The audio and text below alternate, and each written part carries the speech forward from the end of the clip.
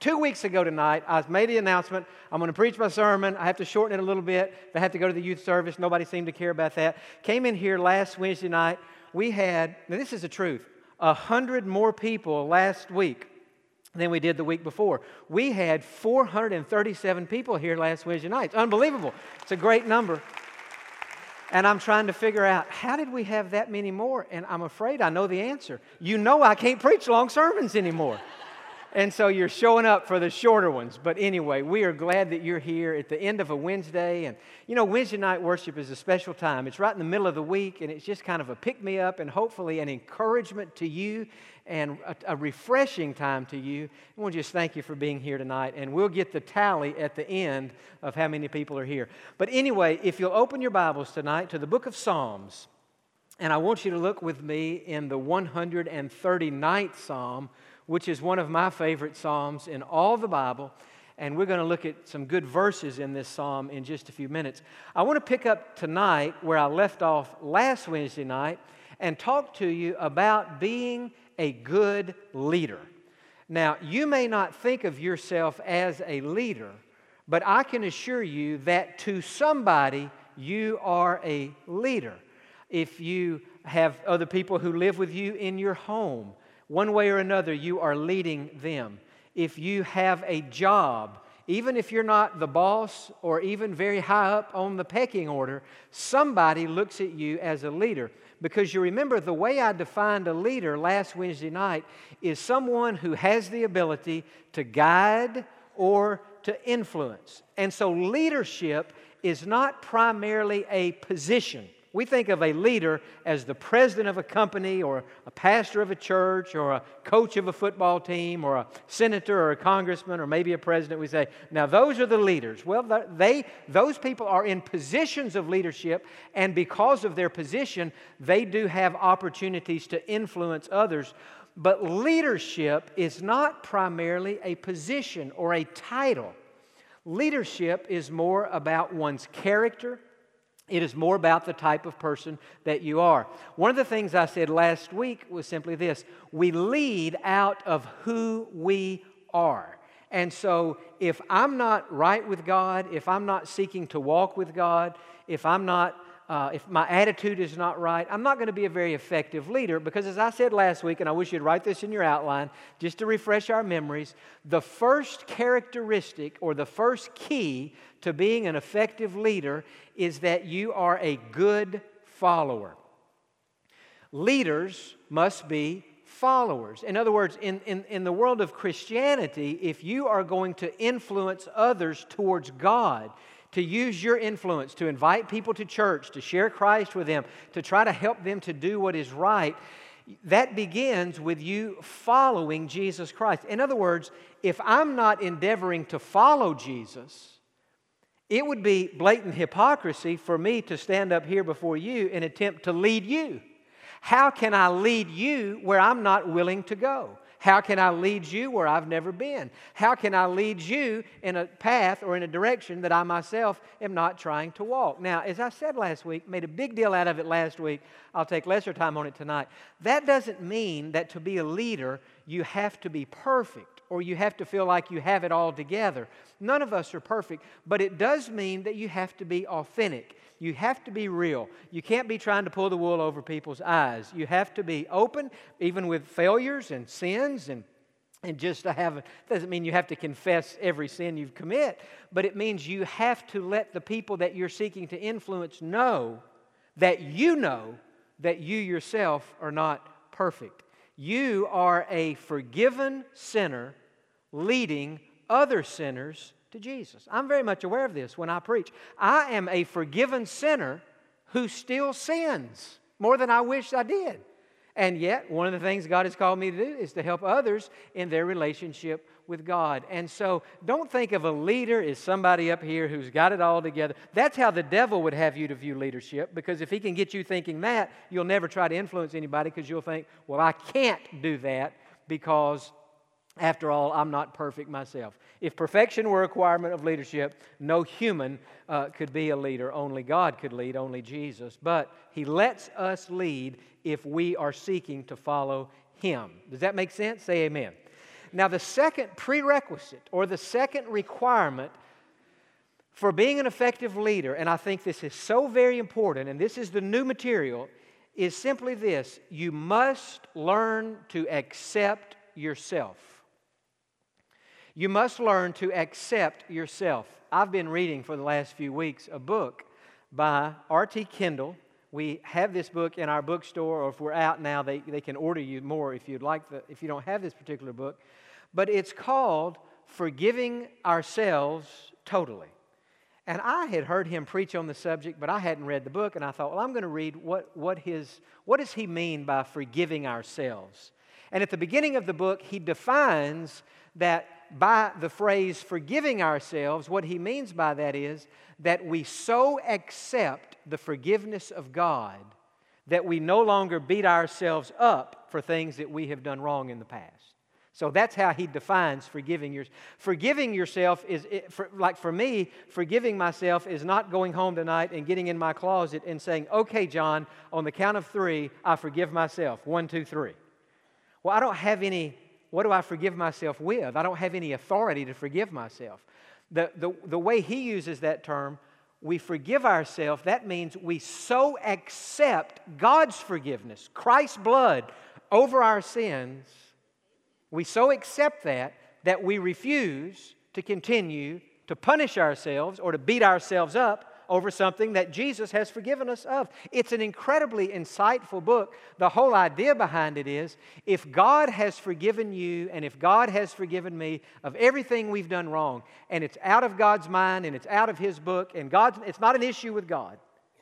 If we make it an issue with ourselves, Dr. Kendall would say, you've not forgiven yourself. You've not let yourself go for something that God's no longer holding against you. So it's been a really good read. Well, I'm coming to the end of the book, and I just finished chapter 8. There's a 10-chapter book, and the title of chapter 8 was Accepting Ourselves. And I thought, well, that's going to be interesting. He's been talking about forgiving ourselves by accepting God's forgiveness. I wonder what he means by accepting ourselves. And he did a better job in chapter 8 than I'm going to be able to do in this sermon tonight. But in fact, most all these points came right out of his book. But some of the illustrations and stories I have are certainly be my own. But what he's saying is, most people don't accept themselves. Most people don't like themselves. When I preach this in an hour from now to those high school students, this is a very relevant thing for teenagers.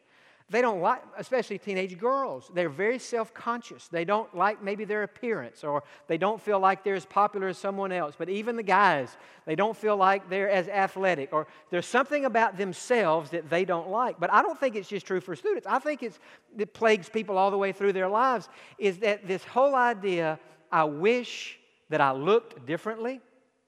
I wish I sounded differently. Every time I listen to myself preach, and I very seldom do it. I should do it more. I would preach better if I would evaluate my own preaching. But the reason I don't do it much is because when I turn the program on there and watch it, or listen on the just to even the audio, I can only take about 30 seconds of my voice. And some of you are thinking, well, John, we've been having this problem for a long time. I mean, this is new to you, but I mean, hey, we've been living with this for a long time. I have finally gotten to the point where I can watch a video of myself preaching as long as I turn the audio down. I'm just being honest with you. I think to myself, do I really sound like that? You know, and y'all are thinking, yes, you do. So, but I think people are like that. I think most people wish there was something that they could change about themselves. And so Dr. Kendall does an excellent job talking about accepting ourselves. Now, look in Psalm 139 in verse 13. David is talking about how God had made him, and David said, "For you formed my inward parts. You covered me in my mother's womb. I will praise you, for I am fearfully and wonderfully made. Marvelous are your works, and that my soul knows very well. My frame was not hidden from you when I was made in secret, and skillfully wrought in the lowest places of the earth. Your eyes saw my substance being yet unformed, and in your book they were all written, the days fashioned for me, when as yet none of them were. And so David was saying God made him exactly like he was. And the application for us is the same. When I look in the mirror, whether I like it or not, I have to remind myself, God made me like that. When I listen to myself, I have to, not that I can improve, we can all improve, but I have to remind myself, God gave me my voice. And so God made us like we are. And what Dr. Kendall is saying, we have to learn to accept ourselves. Now you say, how does this relate to leadership? Well, that's what, see, Kendall's book was not about leadership, it's about accepting yourself, self-esteem.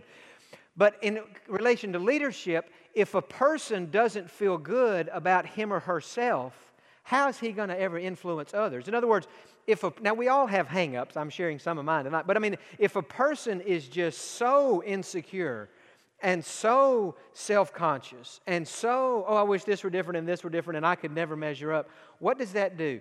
The first thing that does, it depresses that person. And if you're a downer, you can't lead. At least you can't effectively lead if you are habitually and chronically down.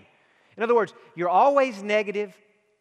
The cup is always half full. I think people, when they look to leaders, want somebody who is positive, who not a fake positive, not a phone, but who genuinely believes, hey, God is in control. There's something positive even in negative situations. But if you're not comfortable in your own skin with who you are, you'll never be an effective leader. And so we have to learn to be comfortable with who God made us. And yet many people go through their entire lifetimes trying to reinvent themselves or re-portray them or remake them, so that they can hopefully measure up. They're trying to cope instead of just accepting, this is how I look. Doesn't mean we can't improve. Doesn't mean we can't lose weight. Doesn't mean we can't become more healthy. But it means in the broader sense of the term, this is just how I look. And I have to do the best with what I have. I do the best I can with what I have. And I'm okay with that. When I just finished my 5th grade year, we lived in Tennessee, and my dad accepted a church in East Texas. And so right when I finished my 5th grade year, our family moved from Tennessee to Texas. Well, if you can go back in your mind to your 6th grade year, I can't speak for you, but I can say for me, that's an awkward time. That's a tough time. And that was my year of rebellion. I have to be honest with you. When I was in the 6th grade, I was a rebellious little fella. And I was listening to music that by today's standards would probably almost be church music. But in 1984, whatever year that was, 81, those songs that I were listening to, it was not good music. And I developed a little attitude when I was in the 6th grade. And I began to think I was tougher than everybody else. I remember one night, my dad came in my room. I was listening to some music too loud. And he came in there and he told me to turn that music down. And all this testosterone and everything going in me.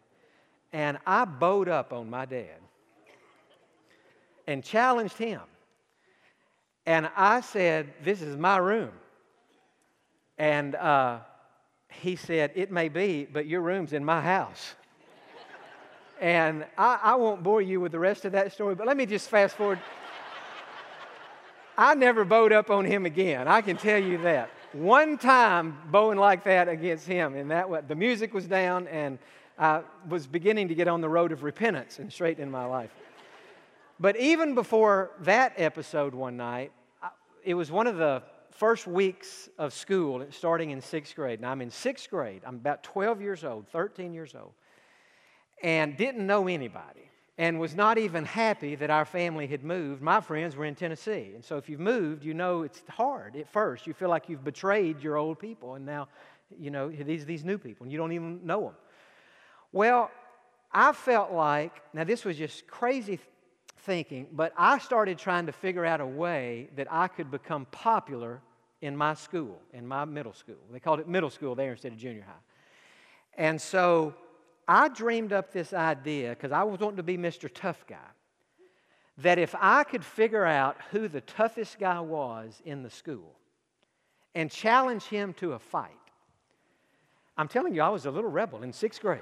Now, I got this. I did all right in high school, but in even 7th and 8th, I was pretty good. But in 6th grade, I was a bad. And if I could give him a good whooping in front of the whole 6th grade class, that I would have everybody's respect. And so I figured out pretty quickly that Russell Wright, a guy named Russell Wright, was the man in 6th grade. And I thought, well, what I have to do is I have to get under his skin, and I have to challenge him to a fight. And I wanted to do it when the whole 6th grade would be there, which the only time I could do it was at lunchtime because all the 6th grade had lunch together. And so one morning in music, I walked up to Russell and kind of pushed him or said something to him, and he looked back and pushed me. And I said, well, I think what we should do, I think we should settle this today after lunch by the tetherball courts. Now, do y'all remember the tetherball courts? That was entertainment in East Texas. You hit the ball around and around. And he said, I'll see you after lunch or during lunch at the tetherball courts. And so that was about 10 in the morning when I had picked this fight, and lunch was around noon. And so I'm telling you, those next 2 hours, I was nervous, and I was trying to think, now, what am I going to do when we get out there? So I didn't have many friends, maybe one or two, and we ate lunch together. And by then, the word had gotten around, hey, Russell Wright, the new guys picked a fight with Russell Wright. Let's all go watch this massacre. And so we all finished eating lunch, and me and my one or two friends walked to the tetherball courts, and he walked basically with the whole 6th grade class because they were all, that was like me versus him. And, we got out there, and here he stood where those flowers are, except he was about up here on me. And here I stood, and I remember I did something about like this. And then it dawned on me, I didn't know how to fight. I didn't know what to do. I had talked a good game. I had orchestrated the whole 6th grade. We're all around the tetherball courts. And so I knew that to fight, you had to start swinging. And so, we just started going in. Well, I may have gotten one or two halfway decent punches in on Russell. And he just teed off on me. I remember I had braces, and he hit me, and the blood started coming down my cheek. Now, if I tell y'all the most embarrassing thing I've ever done, you promise not to hold it against me, right? You didn't promise. He was whipping me bad. And just bad. He had me down on the ground, and he was just tearing into me. He did know how to fight, and I didn't. And I remember saying to him, okay, I said, Russell, I give up, you win. Which, a boy should never say that. You got to fight to the death. And I just gave up. Well, when I gave up, he got up off me, and he turned around, and he started doing this and going back to all his cheering sound. Now, here's the most embarrassing thing I ever did. When he turned around and walked off from me, I got up off the ground and attacked him from behind. And I got one or two good hits in, and then he did it to me again and put me right down on the ground. Well, then eventually the fight got broken up. What really wasn't a fight. It was a one-sided slaying is what it was. And I got taken to the principal's office. Mr. Reed was the vice principal, and he gave me a talking to, and he gave me a whipping. And then I remember I had to go back to my social. At that age, I didn't know if I would ever live to get Social Security. Back to my social studies class, and I went back in the class, bloody, bruised, embarrassed, talked all this trash to Russell Wright, couldn't back any of it up. Been whipped by the vice principal. And I never will forget when I started walking back to my seat, this group of girls led by Chachandra Henley, we called her Cha-Cha. She was the coolest girl in the school. And she had her group over there, and all they could do was laugh at me when I came back in that class. And I thought, I should have accepted myself that I'm not a fighter. I wasn't tough like Russell was tough. But in 6th grade, I didn't literally think that because I hadn't read the book. I didn't know what I'm telling you tonight, that one of the keys in life, if you want to be popular and you want to be accepted, is you have to accept yourself. You just have to say, this is who I am. And so as I grew up, I was like you. I certainly wasn't perfect going through. I did play ball. I had some success there. But, somewhere along the way, I just figured out it would probably be better for me not to try to be a fighter or a tough guy or, acting all like that. Just be who you are. And when I got to be a senior in high school, I graduated, and they voted me the most friendly. And so I had changed from the renegade here to a pretty nice guy. And so, but the point of that long story is that we have to accept ourselves even if, other people don't know us, or we feel unpopular, or we don't measure up, and, always trying to assert ourselves. We just accept ourselves for who we are. Now, back to the outline, because some of the stuff I want to give you tonight I think is very helpful. And I'm going to scoot through this because I don't think most of this needs a lot of comment, although, as you know, I will make some comments. What accepting yourself doesn't mean? What does it not mean to accept yourself? I don't want to be unclear on this. First of all, it doesn't mean accepting your continued sinning. It doesn't mean accepting your continued sinning. And so if you have some sin in your life, whatever it might be, you can't just say, well, that's just who I am. I just am a hothead. I just lose my temper. I just say it how it is. I just tell people what I think no matter how it makes them feel. And I just have accepted that's who I am. Well, there are a lot of people who do that. They are rude, they're obnoxious, their words are cutting, and yet in their minds, hey, it's just me. That's just who I am. I've accepted myself, and if you want to be in a relationship with me, you have to accept me for who I am. Well, that's not what we mean when we say that we're to accept ourselves. It doesn't mean that you accept your continuing sinning. That would go against everything we read in Scripture. Number two, it doesn't mean accepting your spiritual progress as final. It doesn't mean that you accept your spiritual progress as final. So it doesn't mean you say, well, I don't know all the Bible, but I know as much as I need to know. I know enough. No. It doesn't mean that you say, well, you know what? I'm as close to God as I need to be. No. You don't accept where you are as final. What did Jesus say? Blessed are those who hunger and thirst for righteousness. And so all of us should have in our hearts a hunger and a desire to know God better, to grow in our relationship with Him, to be better Christians, to be holier Christians, to be a better example, more loving, more kind. You don't just accept, this is who I am and this is where I am and I just have to accept myself. That's not what we mean. The third thing it doesn't mean to accept yourself, it doesn't mean that you accept your present situation as final. You don't accept your present situation as final. Some of you tonight may be in a very difficult situation. You may be in a financial situation that is horrible. You may be in a work situation that is desperate or that is not even healthy for you to be in. It doesn't mean that you say, okay, here's where I am in life, and here's where I'm working, and here's how much money I have, and so I'm going to be here forever. No, you don't accept that.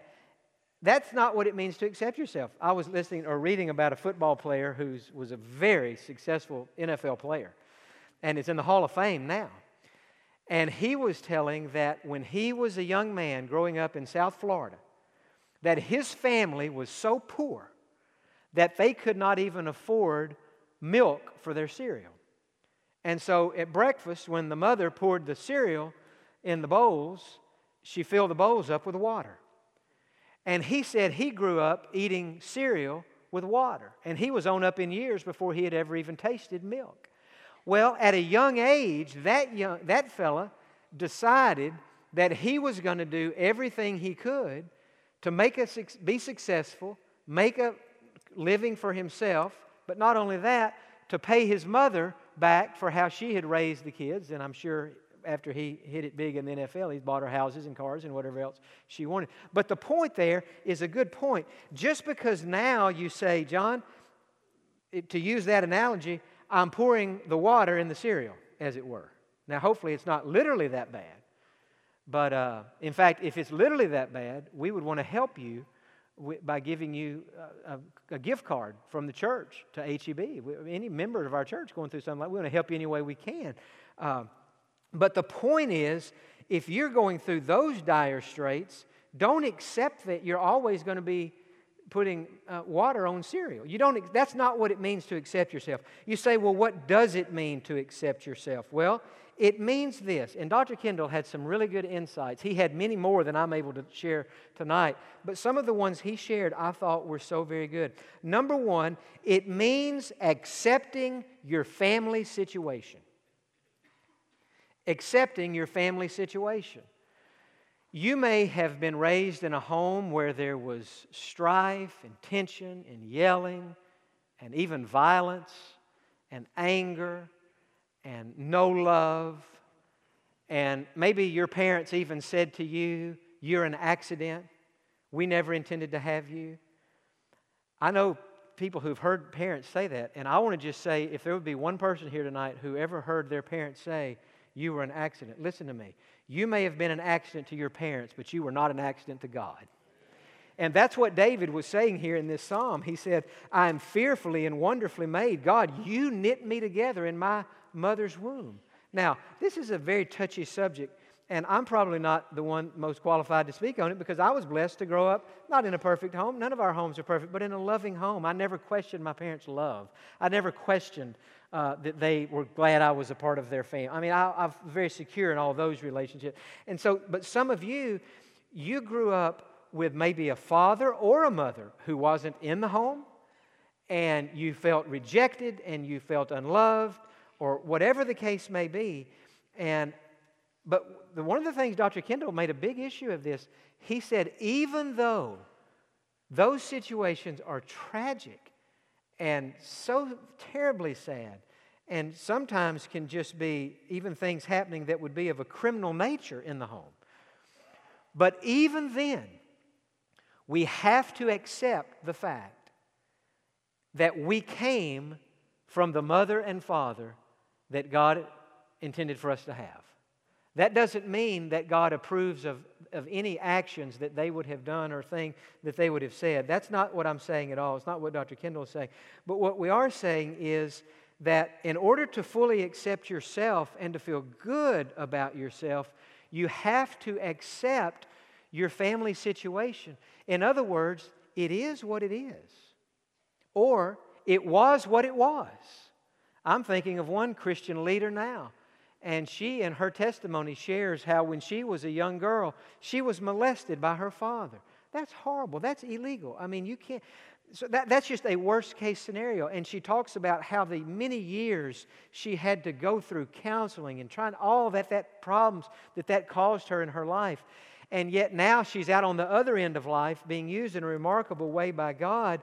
And she has come to accept, not that God caused that, not that God wanted that, but in her life, God allowed her to be born to that man and to her mother.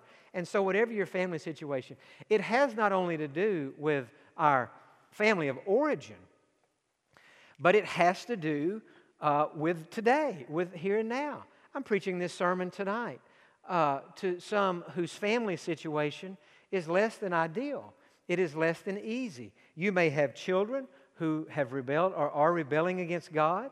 You may have grandchildren who are not walking with God. That's your family situation. Now, when I say you accept your family situation, I don't mean you accept that's just God's will for your... No, sin is never God's will for any of us. But you accept that you're doing everything within your power to influence your children and your grandchildren to go God's way, but at the end of the day, you can't control the actions of another person. And so, when you say you accept your family situation, doesn't mean you approve of it, doesn't mean you like it, but you have to say, God, you have given me a free will, you've given my children, grandchildren a free will. I don't approve of what they're doing. You don't approve of what they're doing. I don't like what they're doing. God, when I say I accept it, I don't mean that I approve. But God, what can I do about it? I mean, I can pray for them. I can continue to try to encourage them and minister to them and point them on the right way. But what I'm saying is, and maybe I'm not even using the right words, you have to, on one level or another, accept those things you cannot change. The old serenity prayer comes in handy here. God, grant me the serenity to accept the things I cannot change, the courage to change the things I can, and the wisdom to know the difference. Now, this is a touchy issue, but I've learned this in life. God holds us responsible for everything we can control. In other words, if there's something in Jon Redmond's life over which I have control, God expects me to control it. And for me to sit back and say, well, God, you're in control, and it is what it is, and I just accept it. God says back to me, I am in control, but I've given you a free will, and I've told you what to do, what to change, and you're refusing to change it. And so you can't use the sovereignty of God as an excuse to live in sin and just say, well, God's in control and I have to just accept my whatever the situation. No, God holds us responsible for everything we can control. But listen very carefully. Listen and say amen. I kind of snuck that in. So are you listening? Say amen. God doesn't hold us responsible for anything that we can't control. If there's something in your life, a rebellious child, a rebellious grandchild, an impossible supervisor at work, a coworker that is just pushing your buttons there, listen, you can't control that. One of the causes of frustration, one of the big causes of frustration in people's lives is they try to control things that are out of their control. And so you just have to accept it. I think about people here tonight. I'm looking, I know so many of your stories personally. You have lost a spouse. Maybe your spouse died, and you were married for all these many years, and now your spouse has died. And so how does this apply to you? Well, when I said you have to accept your family situation, you didn't immediately start thinking about your parents or your children or your grandchildren. You started thinking about the fact that your spouse has preceded you to heaven, and here you are after being with a spouse, or maybe it was a divorce, and how painful that is. I've been through that, and I've talked about that in the past. Extremely painful situation. Well, what does it mean to accept? It means there does come a point in our lives where we have to say, you know, God, here is the situation. It is what it is. I wish it wasn't what it is, but it is. And so, God, as best I can, I have to accept it, or else I live my whole life in frustration, trying to change things and control things over which I have no control. And so I really think what I've said earlier applies to this situation, this most tedious and delicate of situations. In life, if there's anything that you can control, and I never say this disrespectfully, for your sake and for God's sake, do something about it. But if it's something that you and God both know is out of your control, you can't do anything about it. I think at some point, in order to accept yourself and to be comfortable in your own skin, you're going to just have to say, God, I just accept this situation. It is what it is. It's not what I wish it was, but it is what it is. And so, God, I accept that, and I move on in my life as best as I can. Now, the second thing it means to accept yourself, not only do we accept our family situation, maybe we're single, we thought we would be married, maybe we're widowed or widowed, we thought our spouse would still be here, but it is what it is. The second thing it means to accept ourselves, it means accepting the bad things you have been through in life. Accepting the bad things that you have been through in life as something that God allowed for a purpose. Something God allowed for a purpose. And so we have all been through difficult times, challenging times, hard and painful things. And we don't, I don't know about you, anytime anything difficult comes into my life, I try to change it. I mean, I would rather have it easy than hard.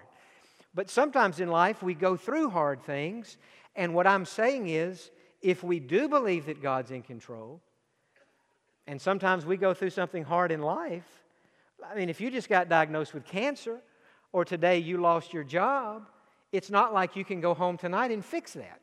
I mean, that is something God, but notice what I'm saying here. You accept that God allowed that into your life for a purpose. Now, I don't know what that does for you. That completely relaxes me. Because I say, you know, God, here's where I am. Here's what I've been through. And God, I accept it that you have a purpose for this. And I tell a lot of personal things, but I don't ever want to overdo it. But when I was diagnosed with that malignant tumor last June, this was the thing that I just held on to. And said, God, you're in control. You have a purpose for my life. to digress a little bit and tell you something.